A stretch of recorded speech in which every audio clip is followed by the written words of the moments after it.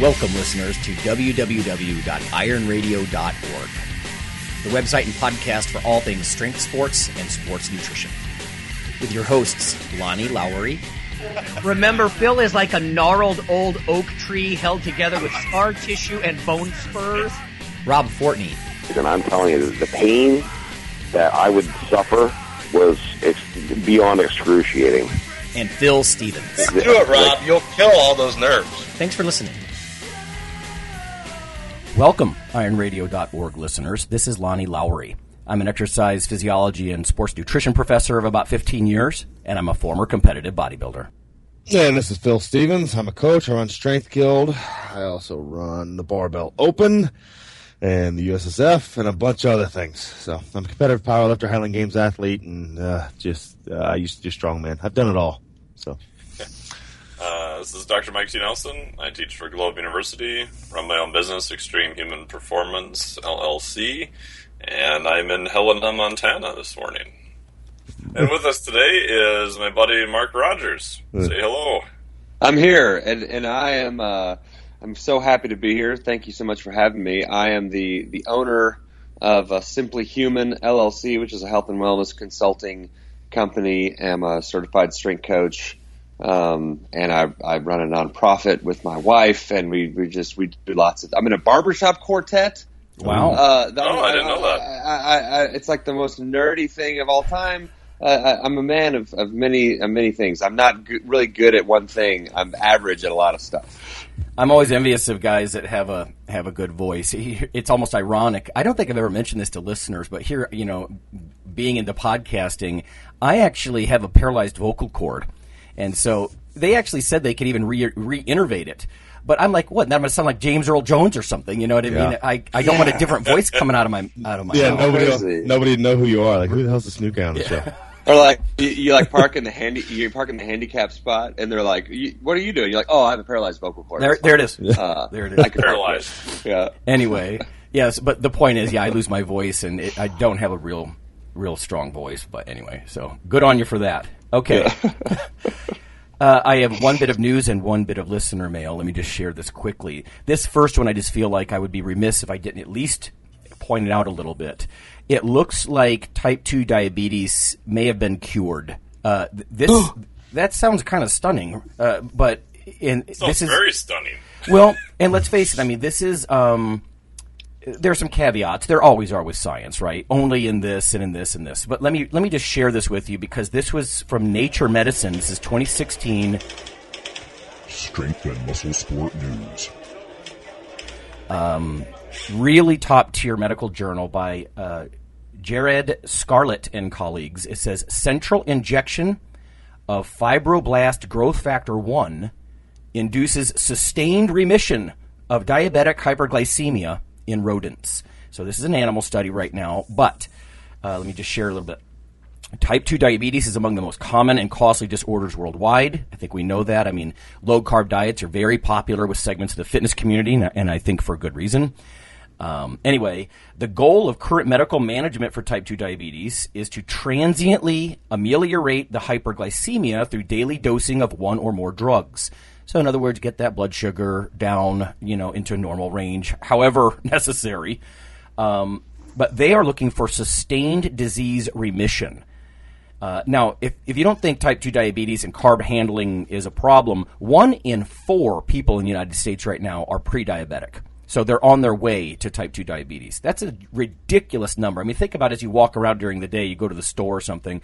1, 2, 3, 4. Oh, he's probably got it. 1, 2, 3, 4. Yep, she's got it too. So these guys are pre-diabetic, but again, full-blown type 2 diabetes is also growing hugely. Anyway, it says, we explored the anti-diabetic efficacy of centrally administered FGF1. So bodybuilders might be familiar with IGF-1. It's a common performance-enhancing drug. They stack it with growth hormone and anabolic steroids and that sort of thing. But FGF1, of course, it's a little bit different. It says, we report that a single intracerebroventricular injection. Well, that's a mouthful, but and again, that's one of the caveats here. This is directly injected into the rodent's brains. Now, before you say, automatically not applicable, make no mistake. If something's going to cause type 2 diabetes to go away and stay away, they'll come up with nasal gels. They will find a way to do this. Anyway, we report a single, basically intracerebral injection of FGF1 at a dose 1/10 of that needed for anti-diabetic efficacy following peripheral injection induces sustained diabetes remission in both mouse and rat models of diabetes. So they don't even know why exactly. They're trying to tease apart the mechanism, but people are falling over themselves to figure out how this works. So I heard through the grapevine that they're already looking at this in people because I can't, at least I'm no expert on FGF1. I don't know if Dr. Nelson wants to chime in, but I don't see any huge, like, really scary side effects necessarily, other than the idea that it's getting administered pretty much straight to your brain. But, it says sustained diabetes remission in both animal models they've tried so far. So, wow. Anyway, so there's that. And then this next one I want mostly Mike to chime in on, but all of you guys, of course, can. And the reason I say mostly Mike is because of his engineering background, but we got a mail from Hamid Lekik, and I hope I'm pronouncing your name right, dude. But apparently, he sends to me this email. Apparently, it scans the chemical composition of foods to give you information about its makeup, including calories and nutrients. Seems like BS to me. What do you guys think? So he sent me the link to consumerphysics.com and the SIO Pocket Molecular Sensor. So there is a scanner, and I'm familiar with this because I've seen students give presentations on this. Here's the little ad for it. It says, SIO, explore more, a pocket molecular sensor for all. Scan materials or physical objects, get instant relevant information on your smartphone, food, medicine, and more. And if you look at some of the descriptor, it says, SIO is the world's first affordable molecular sensor that fits in the palm of your hand. SIO is a tiny spectrometer and allows you to get instant relevant information about the chemical makeup of the materials around you sent directly to your smartphone. Now, I think the main thing that I want to point out that I was mentioning before we hit the record button is that spectroscopy is a real thing. It's something that's very important in identifying different elements, right? And identifying like the chemical composition of things. Now, whether or not you can just have a handheld device and it bounces light off your food and it can do it, that's way simplified compared to what I'm familiar with spectroscopy. But Dr. Nelson, what do you think about this SIO thing? Do you think we're at a point this is going to work? I don't know. I'd like to see it. Like you were saying, that I think the hardest part right now is just trying to get it into a smaller unit that can be portable. When I worked for a medical technology company in cardiovascular stuff, one of the jobs I did there was looking at competitors' products. So I would kind of order them, and we had a whole lab that had everything from spectroscopy. They could outsource all sorts of stuff. And so there's a bunch of different things we try to do for, non-destructive testing, as they called it, to figure out, what components were on each part of it. And they could even tell with like spectroscopy and other methods what type of coating may have been put on different things, even though it's just very, very, very small. So in theory, it's possible. I'd like to see it, but I don't know if they can get it affordable and down to a smaller size would be my only question. I have been hearing on Science Friday that the micro miniaturization of a lot of different pieces of lab equipment is a rapidly evolving field. So it is, microcircuitry and all that. It's like a thing, and they are doing amazing stuff with it. The only thing that I'm wondering about, and again, I haven't looked into this enough, but presumably you'd have to still measure your food or something. I mean, it might be able to give you what elements are there or maybe the proportions. But I don't see how it's going to get the mass of the food. Like if you want the grams of protein, you know what I mean? It'd almost be like you'd have to input some other things on your phone. That's not necessarily hard, I don't think, if you have the serving size provided you. But yeah, I think in theory, if you can get something to, I know they've been doing other stuff with like photos, trying to get volumetrics, so how big it is. You get that in the chemical composition, you're probably pretty close. Oh, well, see, okay, maybe you don't even need that then. Yeah. That's a guess. I don't know. I haven't looked at the system, but it sounded good. Get it that way. I would suggest, yeah, I did. I'm buying.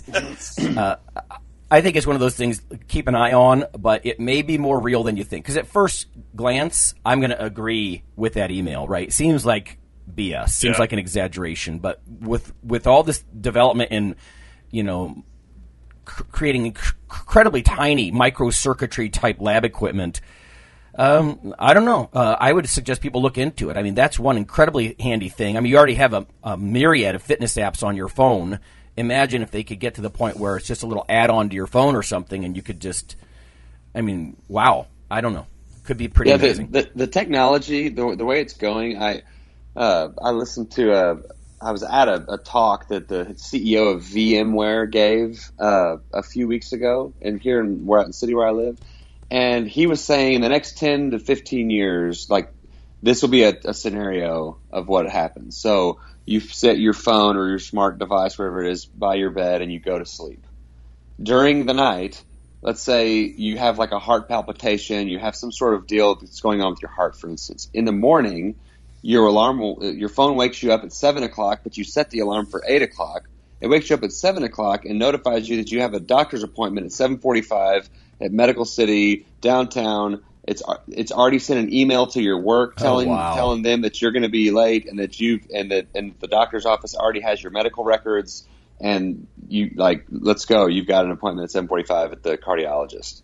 Like, what? That's actually heck? not even that far off. Like, cardiovascular company, we had implantable pacemakers and defibrillators, and they would do that. They would literally interrogate or talk to the device at night. They'd run it through the phone line, and if something was off, they would send the physician notification on their computer.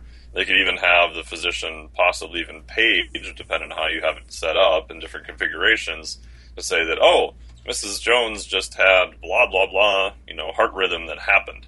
And that's been going on for a couple of years already, so it's not that far off at all. Just add a few things. Just imagine Siri waking you up with a voice. Good morning, you're having a heart attack. Good morning, you're having a heart attack. Like, oh, great, this is wonderful. Get the hell out of bed. Yeah. Yeah, on one level, I almost don't want my whole day dictated by my phone, but I mean, if it's because I'm in VTAC, okay, maybe I'll listen to my phone. I don't know. Anyway. Okay. Well, that's all I've got for the news in the mail. So let's get to Mark. Usually we just start with your origin story. How you get into fitness and all that sort of thing. Yeah. So I grew up playing sports. In high school, I played football and basketball, and then I went on to play. Well, full disclosure, I practiced football in college. Didn't play much. But I have that background. And then I went through, after I got done playing, I went through about almost a decade of long distance endurance races. And I did an Ironman and several half Ironmans and marathons and all sorts of different races like that. And I'm the kind of guy where I like to experiment with different things. So I'm going to do this programming for a month, see what happens. I'm going to try this nutritional. I've done strict zone, paleo, vegan, the 4 hour body. There was a time that I only ate foods that were mentioned in the book Born to Run. I just to see, and I'm testing blood sugar, and I'm just curious to see what, how it's going to work. And after about 8 years of that, I started where I couldn't even mow my grass without just feeling like I had just, run an 800 meter, as fast as I could or something. My heart rate would go into the 190s within 2 minutes of a workout.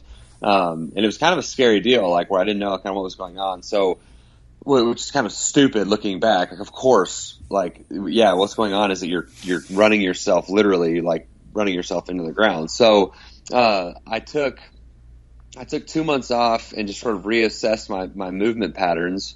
And that's when Simply Human was born. It also coincided with a time that my wife just happened to be in the hospital on bed rest for 90 days with our third child, and everything's fine and all that. But so it was sort of this, reevaluating what I've been doing on the health and wellness side of things, and I created Simply Human out of this idea that we've just overcomplicated things. Like our ancestors didn't have to weigh food and count calories and take all this medicine and do all these things. Like they just, we've just, technology is amazing in business and commerce and in serious medical intervention. Like if you get your arm cut off, like they could sew it back on. That's crazy, So, but I think technology and innovation in the health and wellness realm, sort of at its core,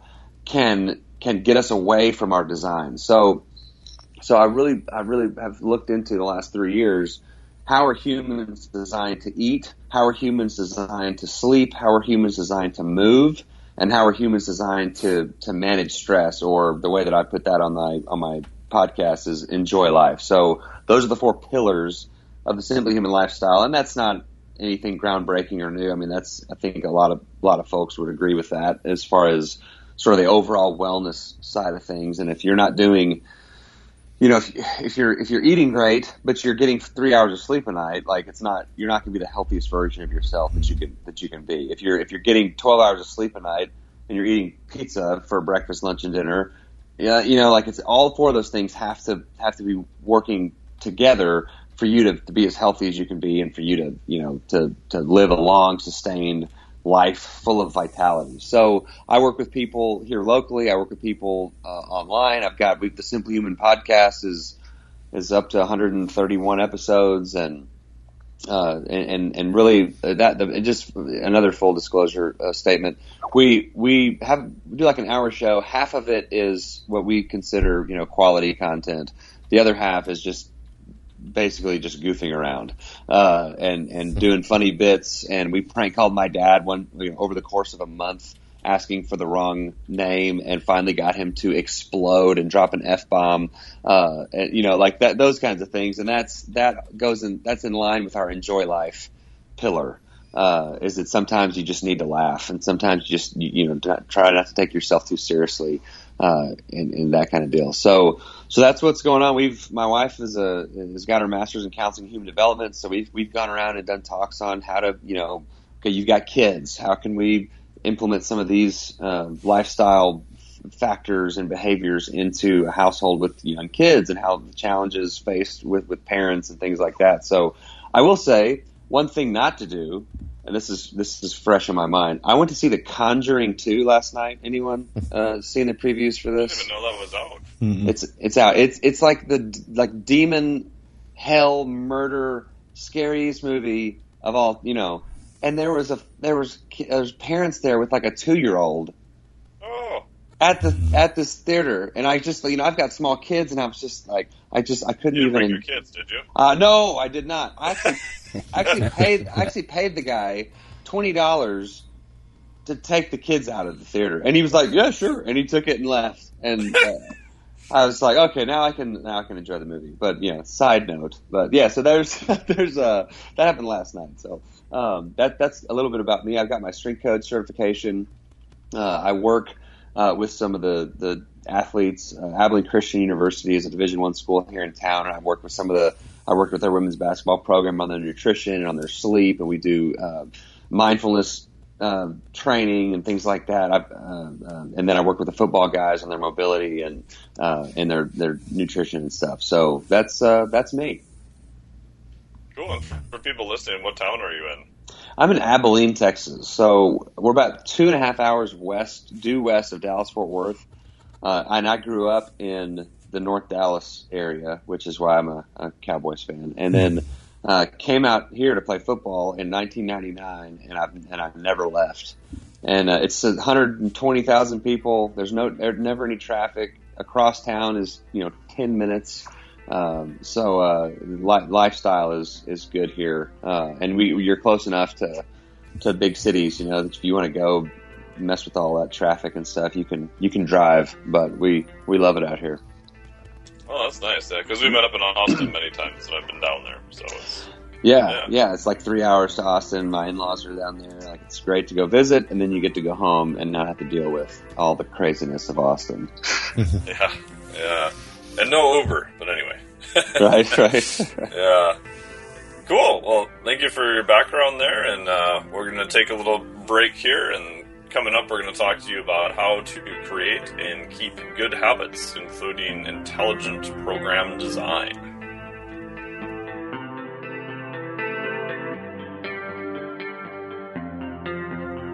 Hey listeners, this is Dr. Lonnie Lowry. If you've ever had anyone critique you on your protein intake as part of your weightlifting lifestyle, oh, you poor meathead, all that extra protein is going to rot your kidneys or weaken your bones or dehydrate you or give you gout or who knows what. There is a book available. You could simply Google CRC Press and Lowry. And what I've done is reach out to experts all over the world and create a book, a single compendium that you can hold up and say, this is why I consume extra protein. This can be very valuable when you're being quote-unquote educated by various professionals on the topic. There's an enormous amount of literature in this book on the safety, the effectiveness, how protein works in cells, the history of protein and weight trainers, much more. So again, please check out CRC Press and Protein and Lowry. You can just Google that. And I do, full disclosure, I do make a small single-digit royalty on the book. But that's not why I did it. I did it so we can all have something, our particular population, to both defend what we do and to inform our nutrition and our eating. Thanks. Hi, this is Dr. Lonnie Lowry, and on behalf of Phil and Rob, I'd just like to let listeners know that if you love us or you hate us, we'd like you to leave a comment or perhaps vote for us on iTunes. It helps us out quite a bit on the popularity side of things. You can also follow Dr. Lowry, me, on Twitter. It's Lawnman7 on Twitter if you want to do that. We also have a Facebook page, the Iron Radio listeners page. So whether it's leaving a comment or voting for us or following us on Twitter or Facebook, that would be fantastic. Also, occasionally Rob or myself will write an article for another website, and Phil will as well. So lots of ways to interact, follow us in other media, and vote for us and keep things going strong on Iron Radio. Thanks.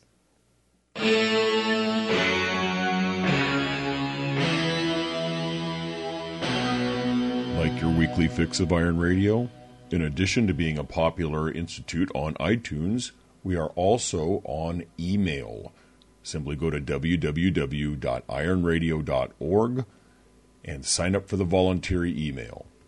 You'll get a once per week email, no more, that's little more than the show notes and a link to the audio. So go for it.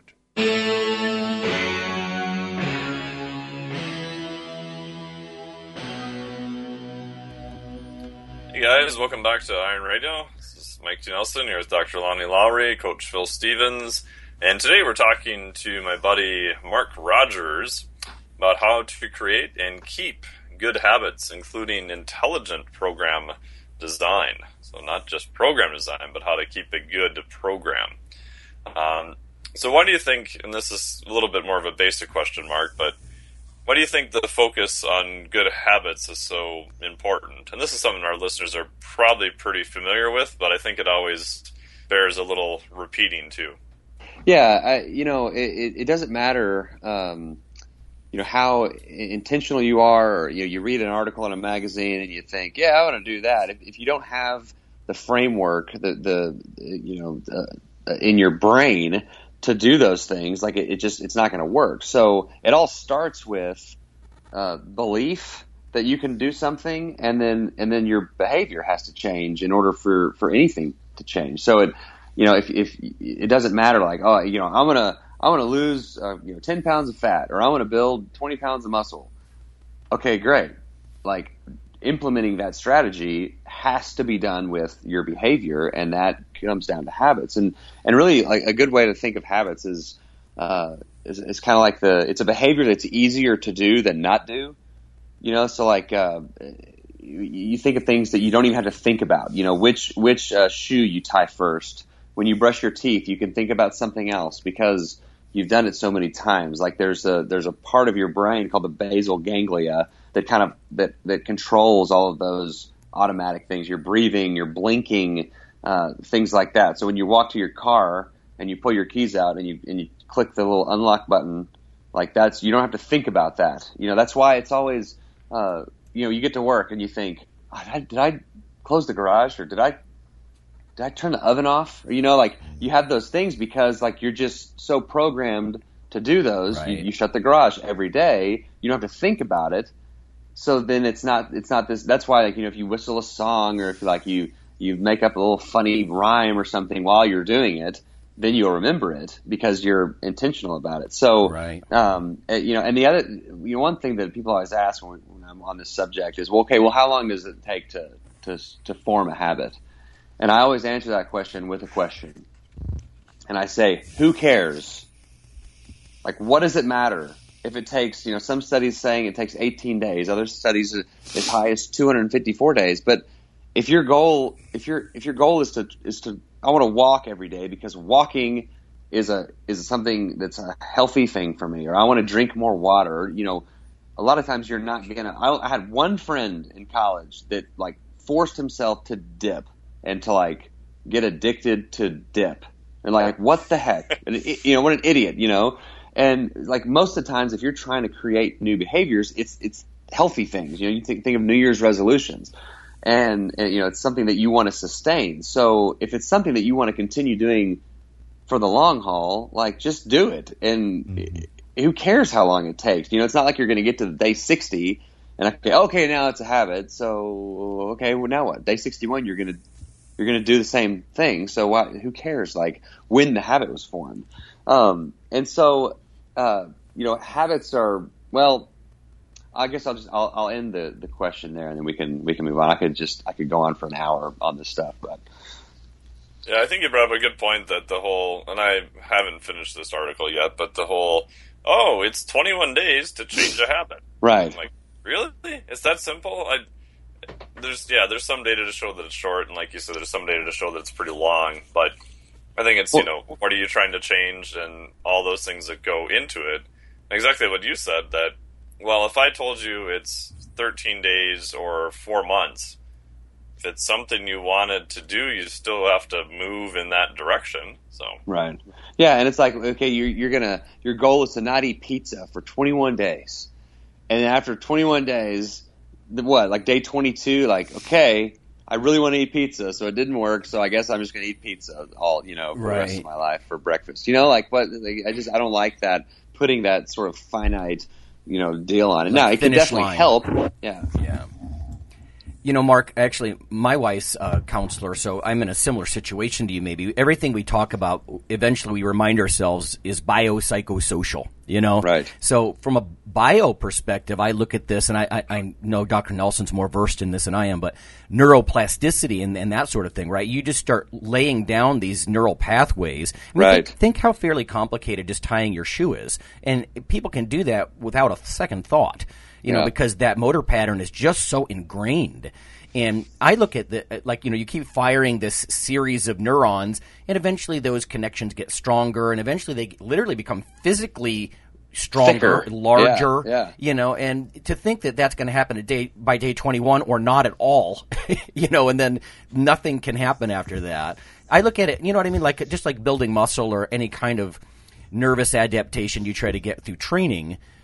Except you're focusing on habits, and that's clever, right? Because people train themselves in certain directions to become almost automatic at certain things, I guess. Right, and then you get into the whole willpower versus motivation deal. And so, to me, our ancestors didn't have to use willpower to be healthy.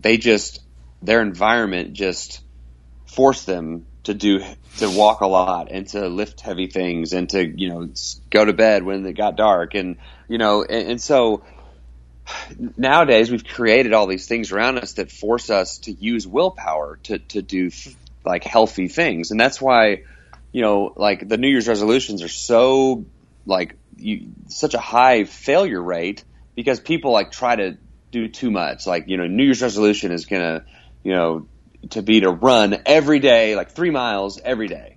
And that's just, if you hate running, that's not a sustainable thing. It's that's another thing we could talk about in a minute if we want. It's like doing small things to build up those neural pathways.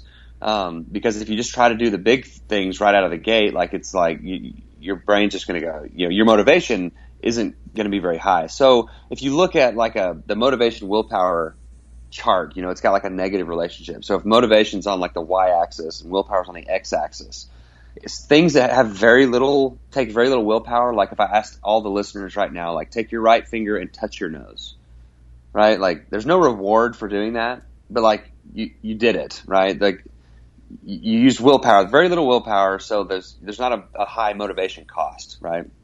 So things that require a ton of motivation or a ton of willpower, that line starts up, it's a downward sloping line on that axis. So things that take a ton of willpower, big changes, the motivation is very low on that because it's just like if your goal is to run a marathon every day, like that second day after the first marathon, you're gonna, it's an extreme example, of course, but like you take that first step and you're like, you know what, I don't want to run a marathon today. That's too much. I don't have to use too much willpower to put one foot in front of the other. Mm-hmm. So eventually, if you can use willpower to do the things to create those new behaviors, to make your bed every day, for instance, or to drink, however much water you're going to drink, or to work out, however minutes you're going to work out, or whatever it is, eventually it goes out of your prefrontal cortex of your brain where you're having to use willpower,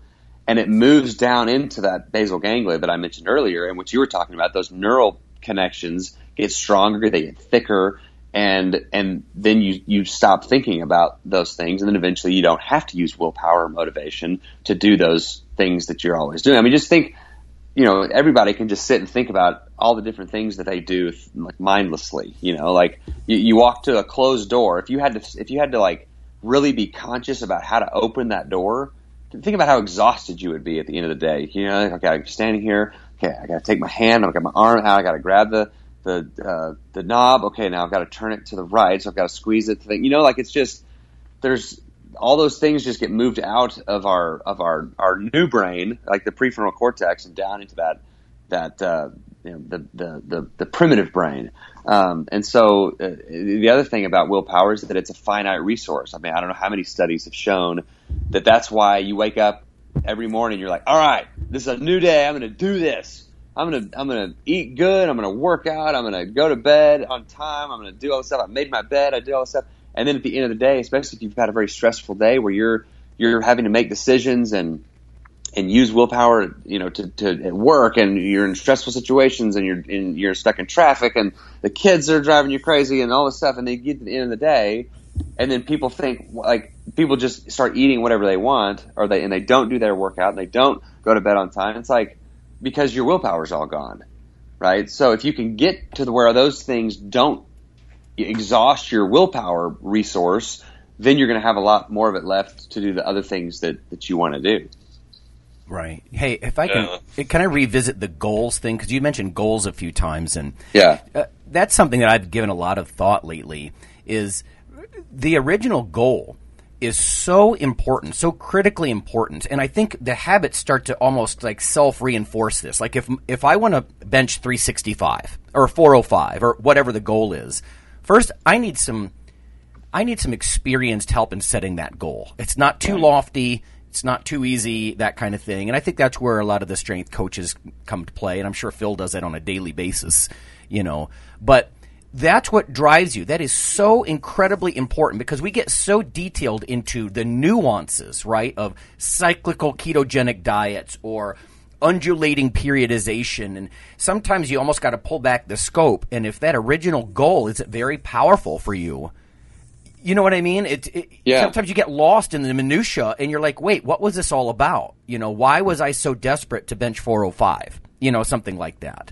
Yeah. And there's this sort of conflict between wanting to set those lofty goals and, like you said, having some consultation or coaching where you're not, I'm going to bench 7,000 pounds, okay, right. I don't think that's going to work. Like, hey, and for the record, I'm nowhere near benching 405, so it just tossed it out there. Yeah. And so I think so that's good. So you need to set these lofty goals. But then on the other hand, to get there, like you said, like you're going to bench 405, your path to 405 starts with, doing a set of, 185 10 times, like it's a small, so step one is the belief that you can do something, right? Because if you don't believe you can stop smoking, if you don't believe you can bench 405, if you don't believe you can, meditate every day for, 60 days, whatever it is, you have no chance of success. Step two is to change your environment, right? So, if your goal is to bench 405, your environment needs to be set up to facilitate that goal. So, you don't need to be, partying every night till 3 a.m. You don't need to, your diet needs to be different. It needs to be, good. There's all these things you need to do. You need to work out however many times. You need a program in place. So the things that are around you need to be set up to facilitate achieving your goal. And then it starts small. We're not, you don't want to just, my goal is bench 405 right now. I mentioned, 285. You're not just going to immediately go to 405 and try to do it, right? You've got to start small. So there's that study. I can't remember if it was Stephen Geist or which guy wrote the book about the one push-up challenge. Like he kept wanting his goal was to work out like for an hour every day, and he could never do it. So then he finally changed his goal to doing one push-up a day, which seems ridiculous, right? I mean, 5 years ago, I would have looked at that and been like, that's ridiculous. Like, seriously, one push-up. But what happens is, what happens when you get down in a push-up stance and you do a push-up? Well, it's like, okay, well, I'm already down here. I might as well do 10 more. And then, okay, no, I've done 11 push-ups. I might as well do another set of 10. And then, I've already been working out for 5 minutes. I might as well, and that one push-up will lead to bigger things, and it will lead you to doing to changing your behavior in other ways. And then you get to the end of the workout. You've worked out for 30 minutes. You think, I worked out 30 minutes. I'm going to eat a healthy meal now. And I need to go to bed early because, I'm tired and I need the rest and I need to recover.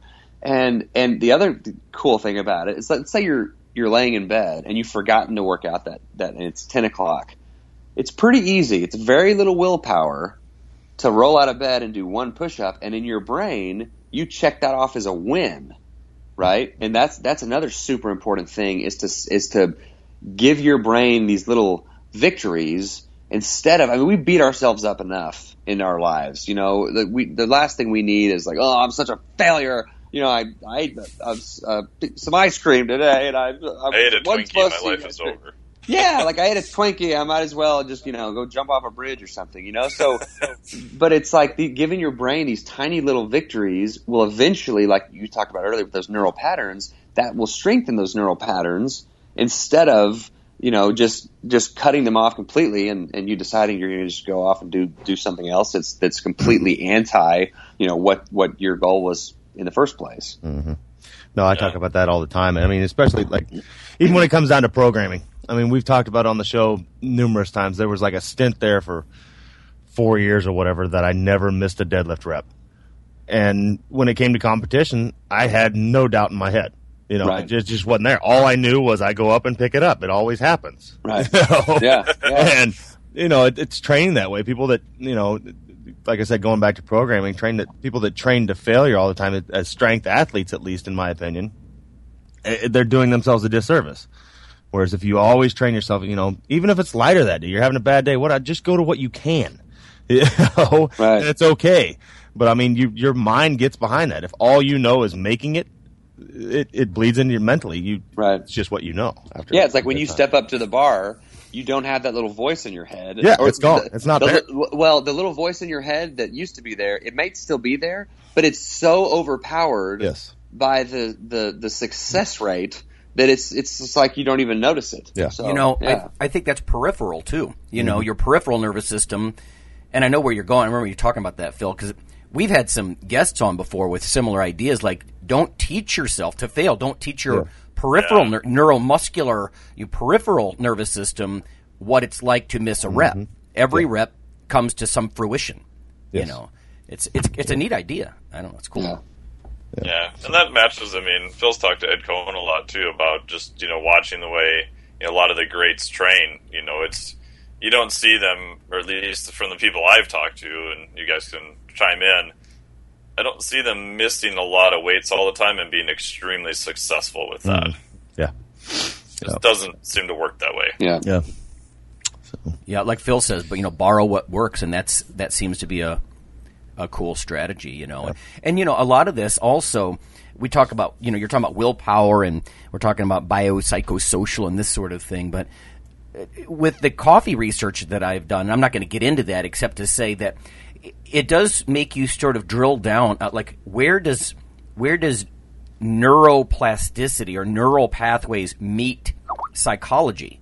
And that's what I like about what you're saying. You're sort of forging stronger connections. It's not just about beating yourself up or willpower or this or that. There's a biological component here that makes things sort of easier, I guess, as you go along. Hence the habit sort of thing. Right. Because I was really getting to this with, we are asking people how alert they felt, for example. And things that are more perceptual, prefrontal decision-making, that sort of stuff. And then at what point does this enter, send a message to the motor cortex and then down the descending tracks to the peripheral nervous system? You know what I mean? Where does it go from thought to biological structure? It's sort of almost metaphysical when I think about this. Like, where does how does that thought originate and then become electrical and then start this cascade, if that makes any sense, Yeah, and there's an analogy that I like to give to people. It's like when you're going to try to start you have a goal, and you're going to try to create habits to reach that goal. Imagine that you've got a bike, and you're at the bottom of like a fairly steep hill, right? So like you start at it. Initially, it's a lot of hard work to get going up that hill, and at first, and then in the first week, in the first 2 weeks, in the first month, if you stop pedaling, you're still on the pretty steep incline. You're going to revert back to where you were very quickly, right? Whereas if you can keep pedaling, get sort of where the hill is starting to crest, then you're not having to pedal as far. Or if you revert back and you don't do the behavior, you're not reverting back at as steep of an incline, right? So then you get to the top of the hill, and now you hardly have to pedal at all. And then eventually, where we want to get to with our habits and the things that we want to do every day because we know they're healthy or they're going to increase our wellness or our quality of life, whatever it is, you're on the downhill slope. And you're not even having to pedal. You're not even having to work. And so that's where we want to get. That's where, when you get in your car and you put it in reverse and you back up, you're on the downhill slope of that action because you don't really have to think about putting the keys in and doing. And it's there. It's kind of an interesting exercise. My keyless entry went out of my car several months ago, and it was kind of an interesting little study here because I had to start using my key to actually put the key. Did you know that you could do that? You could put your key in the car door and unlock it. It's amazing. You don't have to use. Yeah, it's crazy. Our kids are going to be like, wait a second, you had to have keys to start the car. Everything's just in your pocket. Mark, can I pause just for a sec? I was out at the big Metrex headquarters when I don't even think it's still out in Irvine. I don't even know where it is now. But I was in the car with Scott Connolly, and some people recognize that name. But behind the Metrex protein powders and all that, and I just chalked it up to him being so wealthy. But he couldn't make that step that you just mentioned. I had a rental car. He didn't know his keyless entry wouldn't work, and he was like, "Well, we can't go anywhere." Yeah, I had a rental car. Then you had to put the key in the door, and he's like, he goes, I don't know, figure this out, Lonnie. What the hell is going on? It's not letting me in. Oh, man. But it kind of shows you like what you're saying. I don't know. It's funny. Well, and so I've been after 2 or 3 months of having to do that. I finally went and paid the stupid money or whatever to get the keyless entry fixed. Well, you know how many times I set my alarm off because I would just mindlessly walk up to my car and stick the key in and open the door without disengaging the alarm? And it took me like 3 weeks to re-engage that neural pattern to, okay, don't stick the key in the hole. You get the thing out and you unlock the thing. So, yeah, I think I'll share a little airhead moment that I had to, this is kind of not completely on point, but back when like I started using a credit card for all my purchases, and then I just pay the credit card off, and you get their cash rewards and all this stuff. Well, the first few times that I would do that, this is several years ago. So the first few times I would do that, like I would get gas, for instance, and it would ask for your zip code. Well, the first few times I did that, I was next to my house, so I just put in the zip code of where I was, right? Well, for like probably 2 months, and I shouldn't probably even share this. I would be like out of town or, across in a different part of town, and it would ask for my zip code. And I would be like, how the hell am I supposed to know what the zip code is here? And so I remember there one time, like I called the little partner. I was like, "What's the zip code here?" And she was like, 74892. And like I put it in, and it didn't work, because it wasn't my billing zip code. And I was like, "Stupid pump!" Like, so that's one of my that's probably one of my biggest airhead moments I've ever done. Then finally, I was like, "Oh, it's asking for my zip code, idiot!" Yeah, so. Unconscious programming you were saying too, right? I don't know if anyone's seen the video where they put a gear on how you turn just an old pedal bike. Oh, I've seen that. That is crazy. Yeah, so it's backwards, right? So when you turn left, the wheel goes right. Yeah. Right. And so this guy gives lectures on this, and he's like, "I'll pay you, I don't know how many hundreds of dollars if you can get on this bike and ride it just across the stage." And of course, everyone looks at it because you consciously think, "Oh yeah, I can override It's a bike." Yeah. Override. It's a bike. Yeah. Yeah. Yep. And everyone gets on it, and they just, like, nobody can do it initially. And so he then went through the process of teaching himself how to ride it. And it took him like 9 months or something. Yeah. Yeah. But he could teach his kid how to do it, I think it was like in a few weeks. Yeah. So it's fascinating how... Well, then he got back on, after he learned how to ride that bike, he got back on a regular bike and couldn't ride it. Right. Yeah, and so to me that's all fascinating, and a little bit similar was an old study where they put a pair of glasses on people that inverted everything in their world. So basically flipped everything upside down. What's fascinating is after about 2 weeks, they had the glasses still on, and their world just flipped back to normal. Yeah. Right? You interact with your world, you figure out which way it is. And so their brain flips the image. And so what the researcher did, which is brilliant, all right, take the glasses off. Now with the glasses off, everything's upside down again for about another 2 weeks till the brain flips it back around again. Yeah.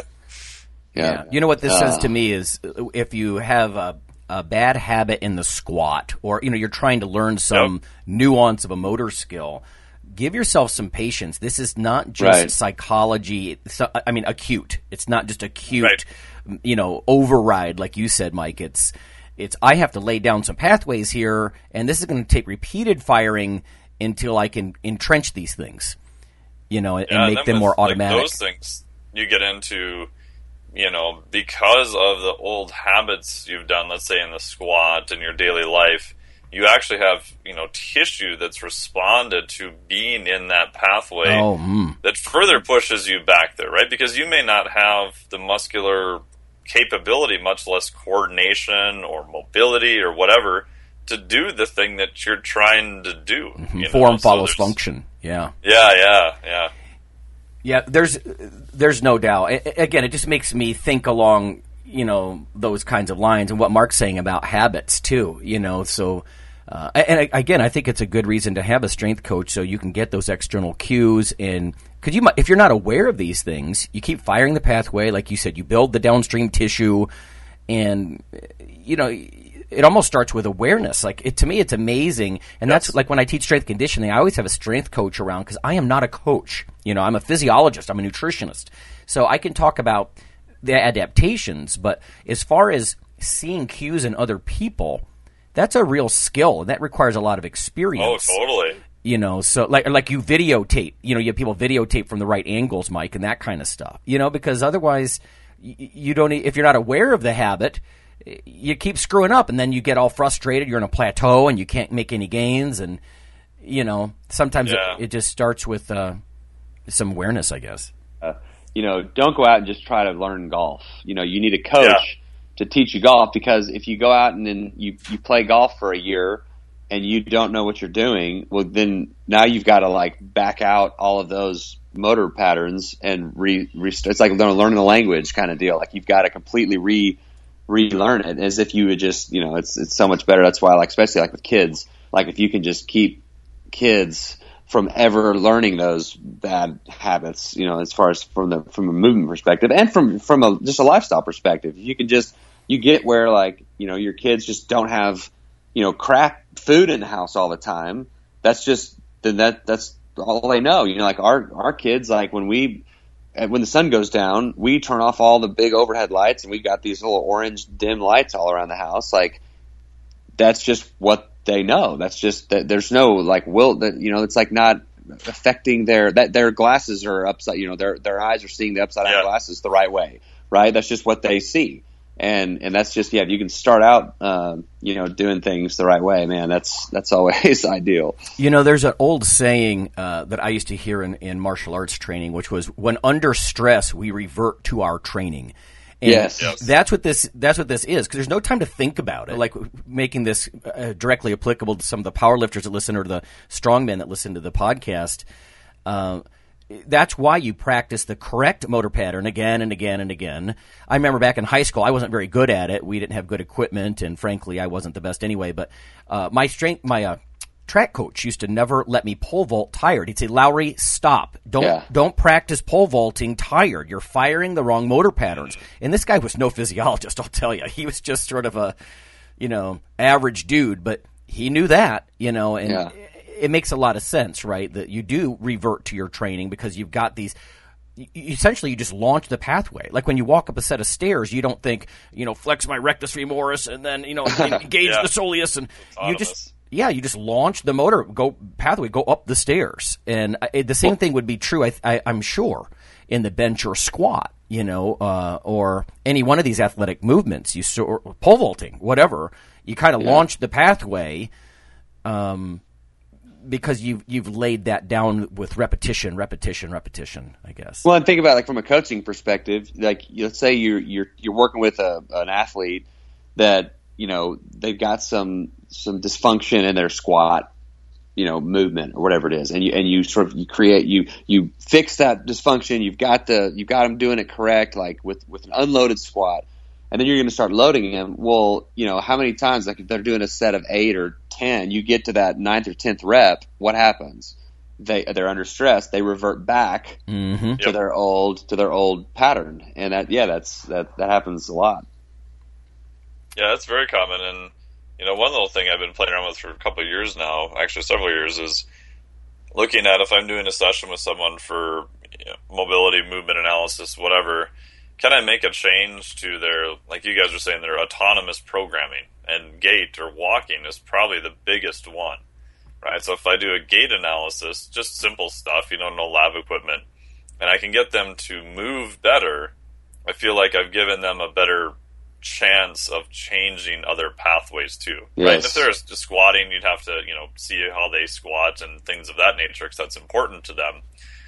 But to me, I think that's a good way to evaluate the changes you're trying to make, because I want to know, am I getting at those autonomous pathways faster and not just having them sort of consciously think about it, right? And so people are like, oh, but I could, you know, try to walk better and fix it. Like, you can, but it looks bad, and if you distract them and tell them to walk a little faster, they can't hold it, right? Because walking is pretty complex. They have to default to their autonomous programming. Yeah, so Phil I always talks like to about see, that. can I make a change in that?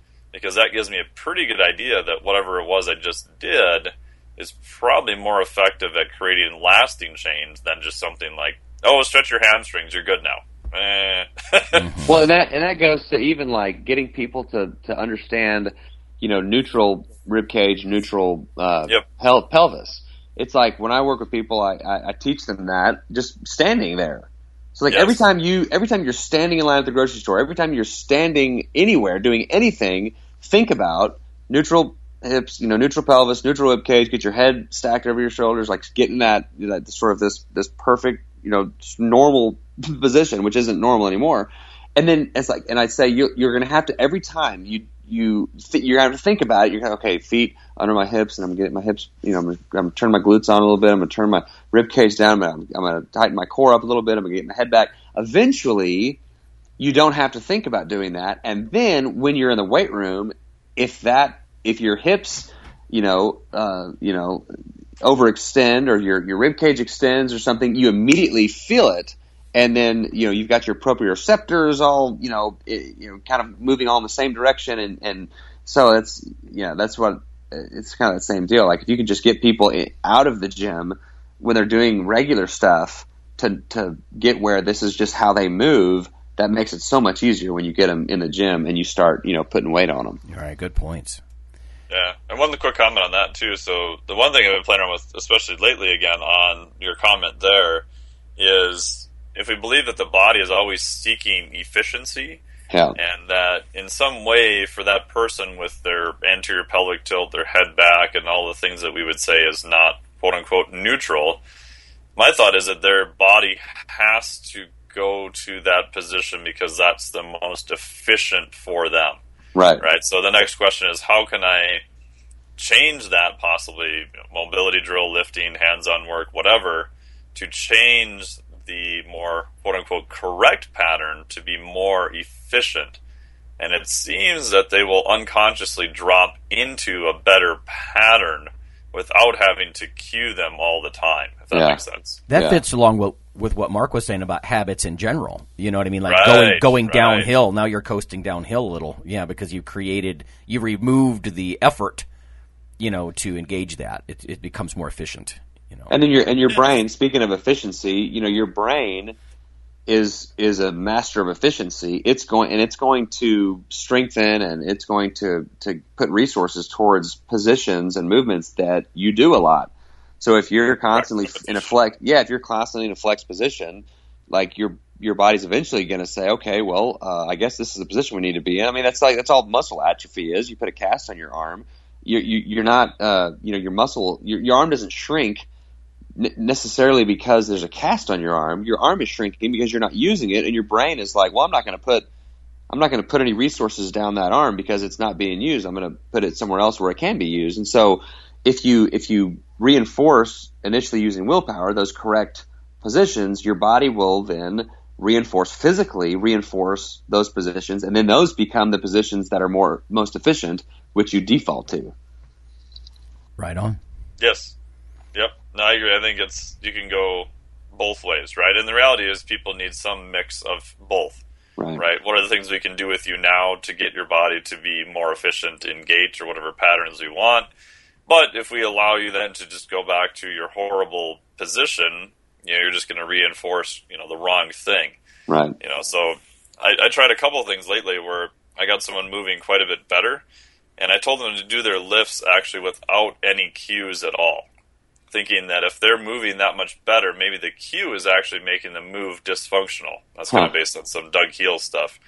So far, that kind of seems to be true, right? Because if we're cueing them, granted, external cues are probably better than internal cues. Internal cue, feel your lat. External cue, pull your elbow down.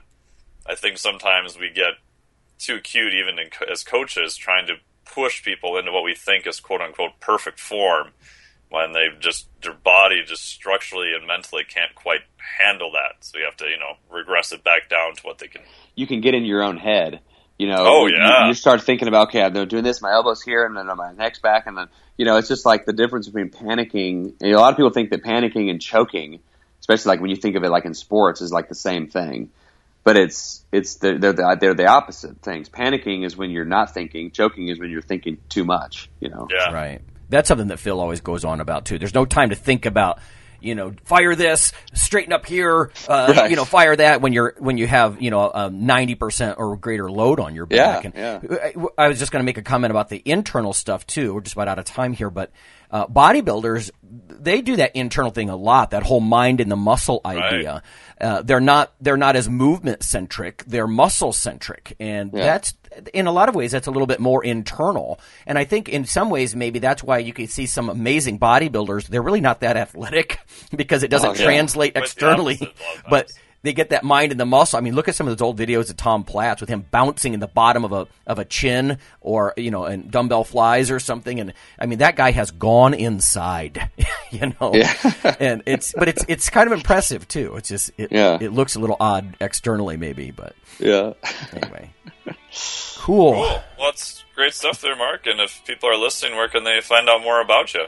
Yeah. So the website is simplyhumanlifestyle.com. And on iTunes and Stitcher, the podcast is just the Simply Human podcast. So, and I'm also the co-host of something called the Alt Shift podcast, which is a nutritional protocol. It's not really for like powerlifters, bodybuilders, athletes. It's more for like that crowd that is like, you know, I'd say most of the listeners are like middle-aged moms, you know, just like people that are just trying to lose fat and be healthy. So check it out. Good stuff. Yeah, this show's very entertaining. I like listening to it. It's good stuff. Awesome. Well, thanks for having me. Yeah, it's fun to think about. Yeah, thanks for being on.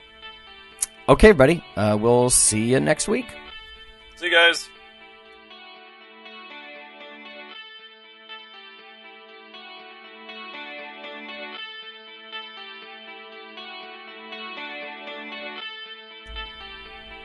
Hey listeners, have you seen the store at ironradio.org? There are 3 halls in the store. One for Phil, one for Fortress, and one for myself, Dr. Lowry, and they're thematic. So you can go into our Halls of Iron store and choose based on your goal. If you need something to learn or read or something nutritional, you can look in my store, Lonnie's store. If you want something about injury prevention or competition, then take a look at Phil's Hall of Iron. And if you want something about motivation or daily training, Fortress's Hall has what you're looking for. There are some fun, heroic descriptors as you browse through the stores. We try to make it a little more fun than the average boring online store. And whether you're a novice lifter or someone more experienced, you can take heart that you're not wasting your time. The things that we put in each Hall of Iron are actually based on our own recommendations. Protein powders that we know to be good, knee sleeves, wraps of some kind, things that Fortress uses in his own training. The stuff you see, you know is good. This way you don't waste time. So check out the Iron Radio store at ironradio.org and let us know what you think on the forums, and certainly you can request products and we will screen them before they go in. So thanks for listening. Iron Radio is accepting donations. If you like what we do, the professors, the scientists, the bodybuilding show promoters, the athletes themselves in powerlifting and bodybuilding, please consider making a donation or maybe buying something from the ironradio.org store. We also are accepting supporting members. So for $4 a month, which is frankly less than the bank sneaks out of your account in fees, you can step up and support a form of sort of public radio for the bodybuilding and powerlifting and strength community. The Iron Radio podcast and all of the audio on ironradio.org is for informational purposes only. If you're interested in starting a diet or exercise program, it's important to check with your physician.